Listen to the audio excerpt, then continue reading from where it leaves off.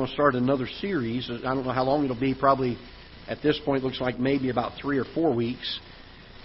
On the topic, the will of God.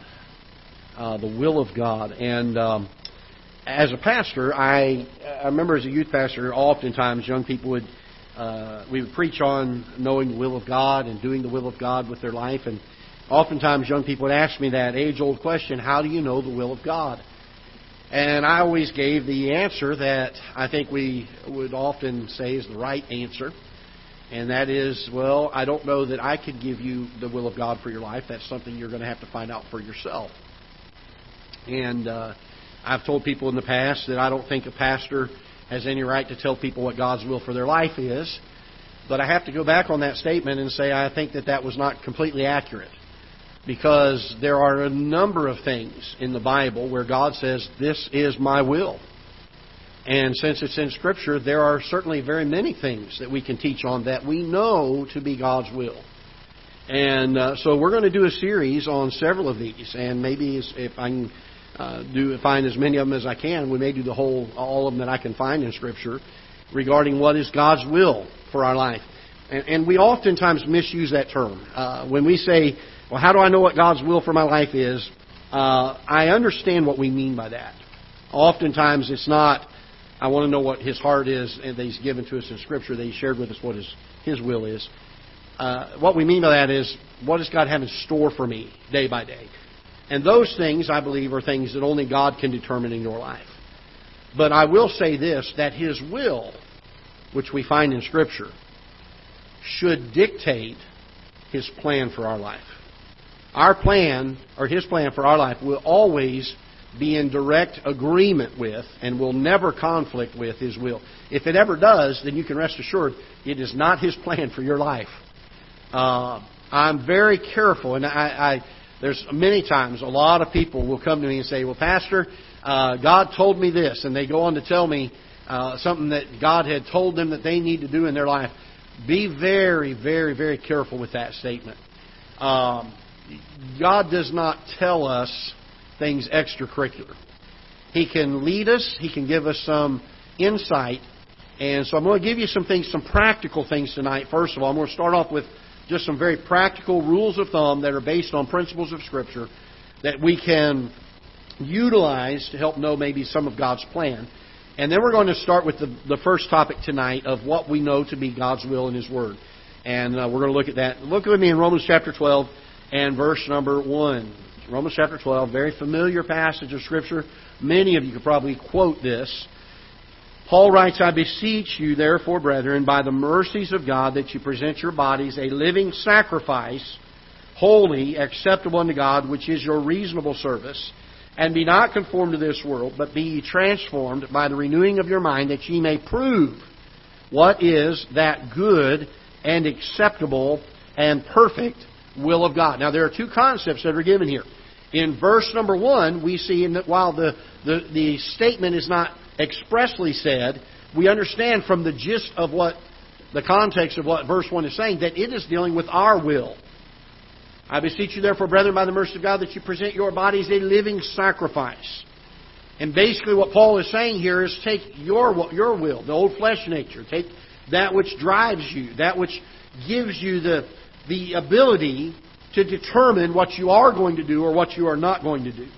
That is what the will is. It's a function of the heart, it's a function of the mind that basically is the act of determining I'm either going to do this or I'm not going to do this. And it is that decision-making that we call our will. And so in verse 1, he says that will needs to be presented to God. We need to give it to Him.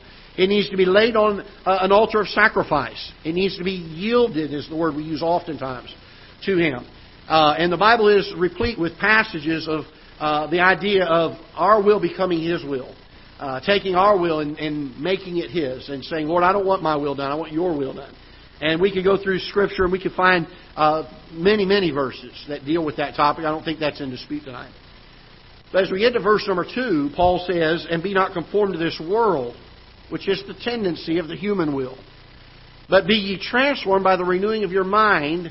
And he says we're to do this that we may prove, put to the test, to make sure of what is that good and acceptable and perfect will of God. Now, there are certain passages of Scripture where God is extremely precise in expressing what His will is. And so these are the topics that we're going to be looking at over the next several weeks. I want to give you 3 things to start with that I have used over the years that typically will lead us to know what God has in store for us in our daily lives, what we would consider to be, and I would rather use this term, His plan for our lives. Or to use it this way, how we should be walking in the Spirit. What are the specifics of my day? When I make a decision, is this something God wants me to do or not? There are 3 things I always consider. I've shared these with other people before. And typically, I would say, if all 3 of these line up, and you have bathed the matter in prayer, and have a complete peace about it, then when all of that lines up, it typically is God's will for your life. Now, I say that because I would not say that in every instance, and I'll explain that why in a minute. There's 3 things typically that happen. First of all, God puts a desire in your heart for something. Maybe it's to teach a Sunday school class, or maybe it's to start a Bible study, or maybe it's just something simple like I'm going to increase my Bible reading daily, or I'm going to stop a habit that I know to be in contradiction with God's Word. And you're trying to decide, should I do this, should I not? Even things about life's changes. Maybe you're involved in a life work, and an opportunity opens up, and you say, you know what, I wonder if God's will is for me to do that, or God's plan for my life is to do that, or should I just stay where I'm at? There are 3 things usually that happen. Number 1, He'll put a desire in our hearts. Now, that is also true with the flesh nature. So that's not the only test that you use. Because the truth is, there's a lot of people who blame God for a decision that they make that's nothing more than their will being done. They say, I believe this is what God told me to do. And trust me, God was nowhere near it. They had the desire, and that was enough. Then the second one is, do they have the opportunity? Did God seem to open a door for that? Does God seem to have... so you have a desire to do it. You have the opportunity to do it. And then there's the third one, which is, do I have the capability to do it? Has God given me the talent or the skill or the ability to do it? Now, those are the 3 things that I look at practically. And if all 3 of them are there, then there's 2 other things I do. First of all, I bathe the matter in prayer completely. It starts, it finishes, it's all in between. Lord, show me your will. Let me know this. And then I go to His Word. And I find out, is there anything in Scripture that would hinder me from doing this? Is there anything that this would be in disagreement with? Now, if all this stuff falls into line, you've prayed about it, you've got peace. You've checked it with God's Word, there's nothing that conflicts with God's Word. You have a desire, and you have the ability, and you have the opportunity, and God's opened all 3 of those doors. Then, typically speaking, you can rest assured that that's more than likely what God has for you. But not every time. All right? Because then you have to look at this. Am I truly at a place where I have no will of my own in the matter, and I am seeking only what God wants? We tend to have desires of the heart. And when that opportunity presents itself, and the desire has certainly been there, and you feel like you have the ability, and it's easy to step through that door having not prayed nearly enough about it and having not gone to Scripture to see if it conflicts anywhere in Scripture. And we tend to rush to that based on our emotion rather than the peace that God gives us to know that this is what He has for us to do. God makes it abundantly clear. When I pray and ask the Lord on matters of major things that are going to make major changes in my life, and I am asking Him for His guidance to know, I ask Him I just word it this way. I say, Lord, I need it to be abundantly clear. Abundantly clear. And I've learned in my life that unless it becomes abundantly clear in my heart that this is what God wants, then I stay put. Even if my desire's there. Even if the opportunities come up. Even if I have the ability. If God does not make it abundantly clear to me, I've shared with you the story of when I was in college. And believed that God wanted me to start a home for inner city young people in Jacksonville, Florida. And I went to prayer that night before making kind of the final decision whether to move ahead with it or not. And I asked Him to make it abundantly clear to me. Those were the words I used. Lord, I need you. In fact, I used this word. Lord, I need you to knock me upside the head and let me know this is what you have for me. The very next day, a number of things took place, and I've shared some of that with you. We went to chapel, and there was a children's home that was just driving by and stopped by chance at our college, and the president of the college asked them to come to chapel and to sing for us. I sat there in chapel, and I said, Lord, that's good, but that's not good enough. We got done with chapel, and I went to my mailbox on the way to lunch, and I pulled a letter out of my mailbox that was from a children's home I had never heard of before. Never have gotten a letter from them before or since, and it was hand-addressed and handwritten, saying, we're praying for you and want to let you know that we're praying for God to give you direction in your life. And that was all it said, just a note of encouragement. Got in my car that afternoon to go to work, and there was a building that we had been praying about getting for the children's home. And as I drove to work that afternoon, as I did every day, I looked over at it and prayed for it. And the night before, at 11 o'clock at night, as I came home, I looked over and prayed for the building. Nothing was different about it.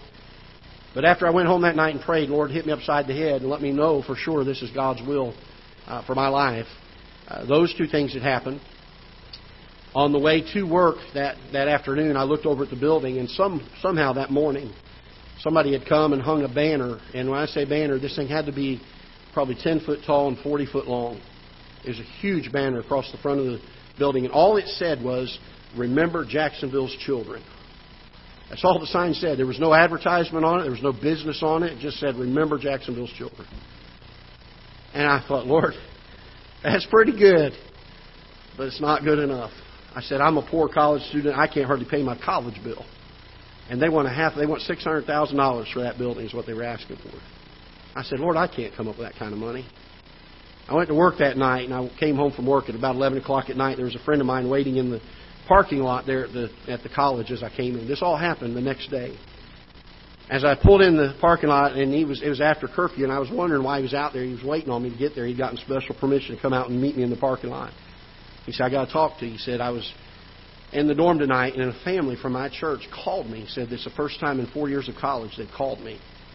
They were trying to encourage me and find out we were all getting ready to graduate, and they were asking me what I was going to be doing.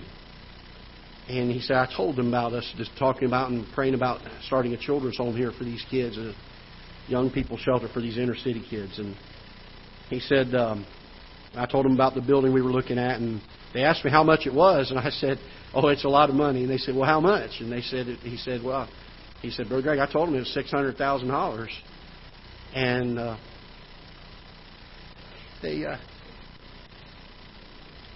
they said, we just sold a piece of property and we've been praying what God wants us to do with the proceeds. And they told this young man and said, if you guys do that and go through with it, we'll buy the building for you. Now, folks, when you have that kind of thing happen in your life, you can pretty well mark it down. That's what God has for you. I'm not saying you have to have quite that bad. But what I'm saying is this. You need to know for certain that that's what God has for you. And I regret that I did not move forward with it. It's one of those things I live with. But I'm thankful for a God of second chances that still allows us to serve in ministry. And He still has a will for us. And He still has a plan for us. And even though we might mess things up sometimes, He still has a way of allowing us to be a part of His work. And what a joy it has been over these years to see many, and I've had the privilege and the thrill of working with many young people, to seeing their lives changed by God's work in their life. And there's hardly a week goes by I don't hear from one of them or read something about something that one of them are doing in ministry, and it just thrills my heart.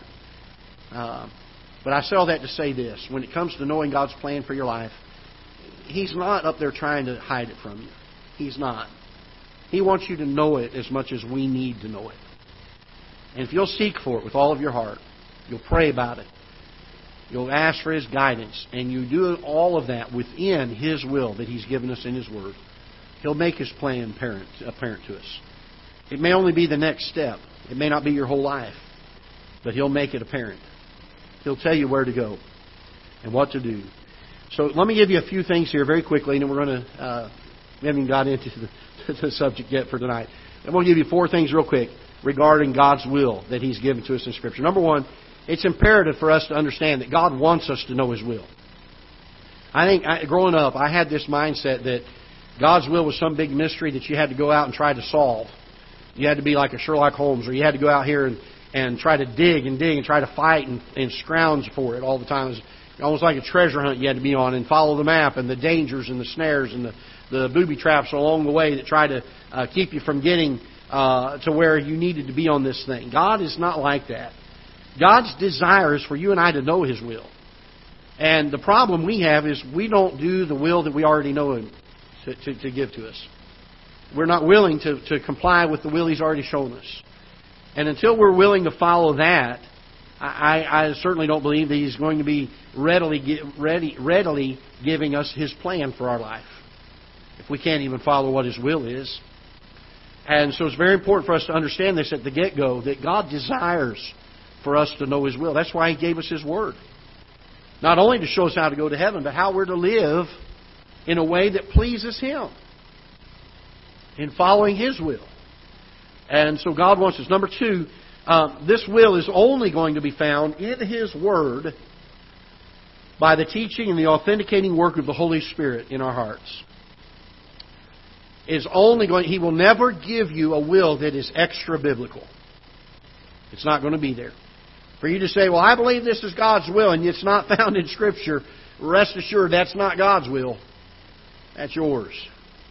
Okay? His will is always found in His Word, and it is illuminated and given authentication in our hearts by the Holy Spirit. He seals it to our hearts, and we understand and we know it to be His will. Number 3, His will never be in conflict or contradict His Word or His character. His will never be in conflict or contradict His Word or His character. If you say something is God's will and there's something about it in Scripture that is to the contrary, you can mark it down. That's not His will. No matter what you feel about it, it's not His will. Number 4, God does not hide His will from us, nor does He make it difficult for us to know it and to understand it. He doesn't hide it. He makes it very clear. He makes it very apparent. We live in a day where a lot of people base their decisions on what is God's will and what is not God's will, on their experience, on how they feel, and not on His Word. And so we need to make sure that we come to God's Word. So this series, the whole purpose of this series is to put a foundation under what is God's will for your life. So let's look into the pages of Scripture and find out there's a vast majority of His will that He gives us in Scripture. And we'll look at all of those. Let's start in 1 Thessalonians chapter 5. We'll look at the first one tonight and at least get a little ways into it. We may have to break this one into 2 lessons. 1 Thessalonians chapter 5. 1 Thessalonians chapter 5. And let's read verse number 18 together. Paul writes this to the church at Thessalonica: "In everything give thanks, for this is the will of God in Christ Jesus concerning you." Boy, that is a pretty blunt statement. If you sit here and say, I wonder what God's will is for my life. God's will is, in this instance, in everything give thanks. In everything give thanks. To have a spirit of thankfulness.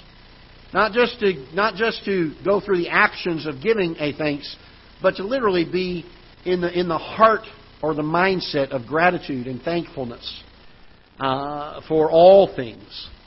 It's interesting that when Paul had the thorn of the flesh and the messenger of Satan to buffet him, he prayed 3 times for God to deliver him from that. And God said, "My grace is sufficient for thee, for my strength is made perfect in weakness." Paul said, "Therefore will I glory in my infirmities, that the power of Christ may rest upon me. And he was giving thanks. He was glorifying. He was thankful for even the thorn in the flesh, the messenger of Satan that was sent to buffet him, because he realized two things, and he made this statement twice in that passage. He said, lest I should be exalted above measure. So he understood one reason for it was to keep him humble.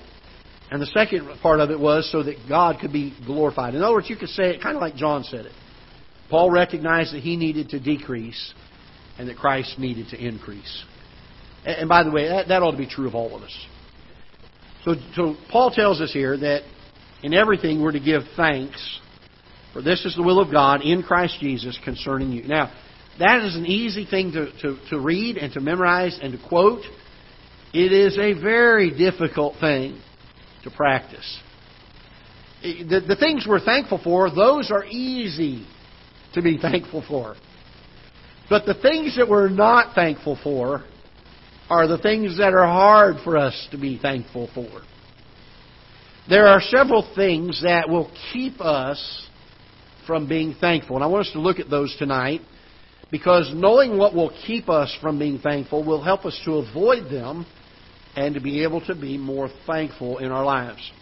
In all things, that we're to be thankful in all things. Look with me, if you will, in Romans chapter number 1. We're going to give you 7 things tonight. Lord willing, we may not get quite that far. We'll just go until it's about time to stop, and then we'll pick up there next week if we have to. Romans chapter number 1, and let's go to verse number 21. Romans chapter number 1 and verse number 21. This one may seem obvious to us, but it is necessary that we express it here because it is one of the things that hinders thankfulness. Because, in verse number 21, because that when they knew God, they glorified Him not as God, neither were thankful, but became vain in their imaginations, and their foolish heart was darkened. Can I tell you this tonight, that if you are not saved, if you have not trusted Christ as your Savior, if you have not experienced the redemption of the Lord Jesus Christ, it is impossible for you to be thankful in all things. You must, first of all, be saved. If you're going to accomplish this part of God's will for us, you've got to be saved. It's vitally, vitally important that you understand this. By the way, if unthankfulness is a mark of being unsaved, follow with me on this. Does it stand to any reason why you and I as Christians should ever be unthankful for anything? Why would we want to appear like the unsaved? Aren't we trying to lift up Christ and to glorify Him? Being thankful in all things helps us to do this. It's His will for our lives. To be thankful in all things, first of all, we need to be redeemed. We need to be saved and on our way to heaven.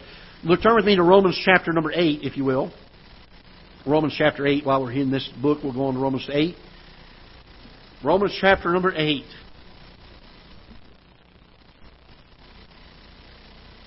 And let's look in verse number 28. The Bible says this, and we know that all things work together for good to them that love God, to them who are the called according to His purpose. It helps us to be thankful when we do not doubt what God is doing in our lives. I was listening to a fellow the other day, or it might have been, I think it was a little thing I heard on. I know what it was. It was a little. There was a group of cowboys getting together, and they were telling, how these cowboys give their stories and their poems and stuff, the old cowboy type thing. And this fella was relating an anecdote of a family who had an old farmer over to eat with their family, and they asked the old farmer. They were having breakfast that morning together. They asked the farmer if he would pray, if he'd be glad to give the blessing for the food that morning. And so the farmer started off. He said, "Now, Lord, you know that I hate lard. I just don't like it. And I'm not too fond of flour. I'm not real fond of," and he listed several more ingredients. He said, "But Lord, I know that once those things are all put together and I taste that biscuit, Lord, I sure love that biscuit. So, Father, help me to be thankful for the things that I don't love in this life, knowing that one day I'll get to enjoy the biscuit. I thought, boy, how wonderful to put that truth. Because there are things in our life that we don't like. But when we see how God did something so marvelous through it, it's easier for us to give thanks. But when we doubt God's hand at work and we begin to say, Lord, I just don't understand what You're doing, it's hard to be grateful for that, isn't it? And we start to complain, Lord, I can't believe You're putting me through this. I'm amazed at Job. In fact, let's turn there for a minute. I'm going to use this verse. I think it's a great one. Job chapter number 1. If there was ever any person that had the right to doubt God and what was going on, I don't think there's any question. We'd have to say that Job has to be in that top few of people that could be critical. The Apostle Paul might be another one after all the things that he went through and the suffering and the persecution and all the things he had to bear for the cause of Christ. I think any of the apostles that suffered a martyr's death certainly could have been doubtful when they went through the times that they went through of affliction and persecution. But in Job chapter number 1, he's lost everything. He has one servant, or I think 3 servants left. He's got no cattle. He's got no children. He's lost everything. And in Job chapter number 1, after he got word that he had lost everything, look with me in verse number 20. Then Job arose and rent his mantle and shaved his head and fell upon the ground. And I love this. And what? And worshipped. And said, Naked came I out of my mother's womb, and naked shall I return thither. The Lord gave, and the Lord hath taken away. Blessed be the name of the Lord. Can I tell you, that's the will of God. That's the will of God. That we give thanks in all things. In everything give thanks. For this is the will of God in Christ Jesus concerning you. And when we doubt what God is doing in our lives, it causes us to be ungrateful. When we have faith to just trust Him and wait and see what He does through it, it's easier for us to say, Lord, I know I don't like what's going on right now, but I'm thankful that one day You're going to show me, and it's going to be marvelous. There have been a lot of things in my life that while I was going through them, and folks, I'm going to tell you right now, this pastor has feet of clay like anybody else. And I remember the night sitting in my chair in the living room, and the thought came into my head for an instant, it's just not worth it. The door to leave everything that I knew about Christ and Christianity and to just launch out and say, if this is what the Christian life is all about, I want nothing more of it. And folks, that thought came to my heart. I'm not going to sit here and tell you it didn't. I am grateful that in the very next instant, the next thought was, but Lord, where would I go? You're the only thing that has sustained me. You're the only strength I have. And there are 2 responses people do when they go through times like that. They either get bitter at God and run from Him and get angry at Him and say, I don't want any part of this anymore. And I've met plenty of them. Or they say, Lord, if I don't have You, I'm not going to survive this. And I must cling to You, and I must come to You. And I'll be real frank with you. I was drawn very close to the Lord during those days and those moments. I'm thankful, so grateful for God's patience with us. I don't think it's wrong for us to have a thought that comes in our head like that, because I think that there are certainly times the thought comes there. It's what we do with that thought in the next instant that determines oftentimes whether we're going to get bitter at God and leave and flee Him, or whether we're going to cling to Him. I love what Job said here. He said, the Lord gave, the Lord hath taken away. Blessed be the name of the Lord. What a testimony of Job's gratitude and thankfulness for what God had done in his life. And I'll say this. It's easy to be thankful for the things we're thankful for. It's hard to be thankful for the things we're not thankful for. Unless we realize that even the things we're not thankful for are there because God allowed them to be there. I understand that there are some things we can do, make poor choices, where we can bring some of it on ourselves. And I think we all understand the difference between those things. But I'm talking about the circumstances of life that we didn't have control over. That just happened. We need to trust that God's got a plan. And be grateful for it. Be thankful for what God is doing through it, even though we don't see the end result yet. Number 3, hindrances to this thankfulness or gratitude. First of all, to be someone who is unsaved. Secondly, someone who is full of doubts. The next one is found in Ephesians chapter number 5, if you will turn over there with me. Ephesians chapter number 5. And we'll look in verse number 14. Ephesians chapter number 5 and verse number 14. The third one is ignorance or blindness, if you will, to the provident hand of God at work in our lives. The truth is, we get to the end of the day and we've had so many of God's blessings and we haven't even recognized them as His blessings. And it will hinder our thankfulness. Look with me in Ephesians chapter 5 and we'll look in verse number 14. Paul writes this, "Wherefore he saith, Awake thou that sleepest, and arise from the dead, and Christ shall give thee light. See then that you walk circumspectly, not as fools, but as wise, redeeming the time, because the days are evil." This idea of being aware, awakening out of our slumber, awakening out of our sleep, and being aware of things that are going on around us. In the context of this passage, it's dealing here with understanding the situation of the things of the world, and to walk circumspectly, using the wisdom of God in the day-to-day life, understanding and knowing what's going on in the world. And can I say this, that part of knowing that is seeing God's hand at work. Being able to determine, just the other day, I was going down the road, and something happened in our lives, mine and Jonathan's lives of a personal nature. We had tried to be a help to somebody that needed some help, and it cost us a little bit, and lo and behold, we got a card in the mail, and it had some funds in it, and it was just the amount that we had just been able to help somebody with, and this was just about a week ago.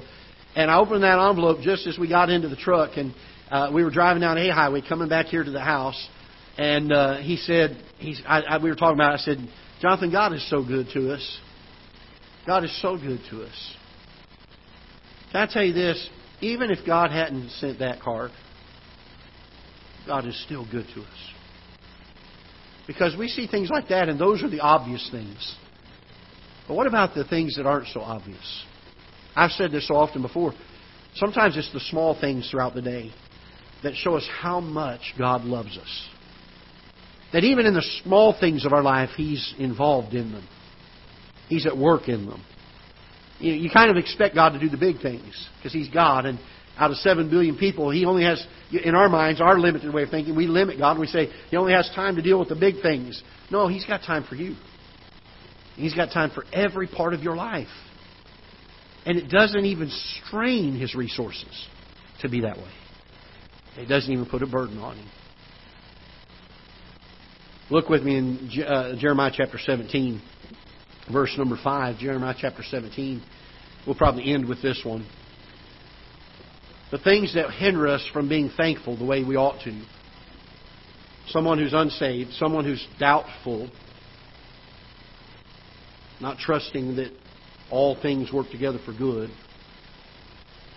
The third one is their ignorance or blindness to the hand of God in their life.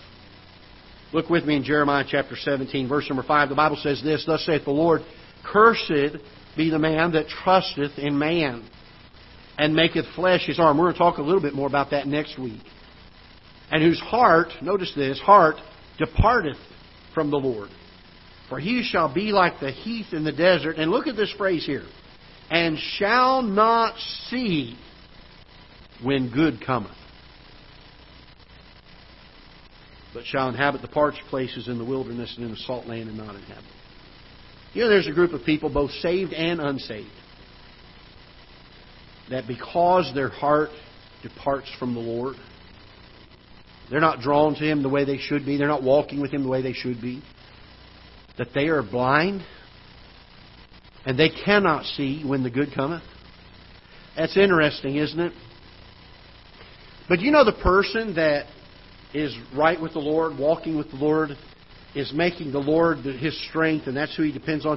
Do you know that person is blind also? The Bible tells us that. Let's read on down a little bit further here. Notice what the Bible says. It says, verse number 7, blessed is the man. So this man is not cursed, he's blessed. Blessed is the man that trusteth in the Lord, and in whose hope the Lord is. For he shall be as a tree, not a little shrub bush, not a little heath out in the desert blown about. He's going to be like a tree planted by the waters that spreadeth out her roots by the river. And boy, you can just see how this person is thriving in the grace of God. And notice what it says here. And shall not see. This person's blind too. When what? Heat cometh. Both of them are blind, but they're blind to two different things. The cursed man is blind and cannot see when the good comes. The blessed man is blind because he can't see when the heat comes. He has his eyes on the Lord. He doesn't have his eyes on the circumstances. That's what Peter did when he got out of the boat. And I know we're critical of Peter. He did have more faith than I did because he at least did walk on the water for a ways. When he got his eyes off of the Lord Jesus Christ, he began to sink, didn't he? Why? Because he put his eyes on the circumstances instead of the one that could solve the circumstances. The one in control of the circumstances. And Jeremiah says this. He says, this man, this blessed man, whose strength is the Lord, and in whose Lord he trusts, and his hope is, he spreadeth out the roots like a tree by the river, and shall not see when heat cometh, but her leaves shall be green, and shall not be careful in the year of drought, neither shall cease from yielding fruit. Oh, that we could learn to see God's hand at work in every aspect of our life. I think it would do us well to go to Walmart. Don't go to Walmart. Go to someplace, Dollar Tree, and get you a notebook. And I think it'd do you good at the end of every day to sit down and start listing things that God did for you that day. Put it in writing. And then on the day that is terrible, things just don't go good at all, and you're frustrated and you think, Lord, where were you at today? And by the way, we all get there, don't we? Don't be a hypocrite. We all get to that point sometimes. We know He's there, but we don't see Him there all the time. When those days come, pull that notebook out and start reading. Oh, how good God has been to us. In everything give thanks, for this is the will of God in Christ Jesus concerning you. Over the next several weeks, we'll look at several of these. We'll finish up this one next week. And there's several in Scripture. And I think that certainly we need to know what the will of God is in our lives. And I hope and pray that these will be a help to you daily in your life. That we will be more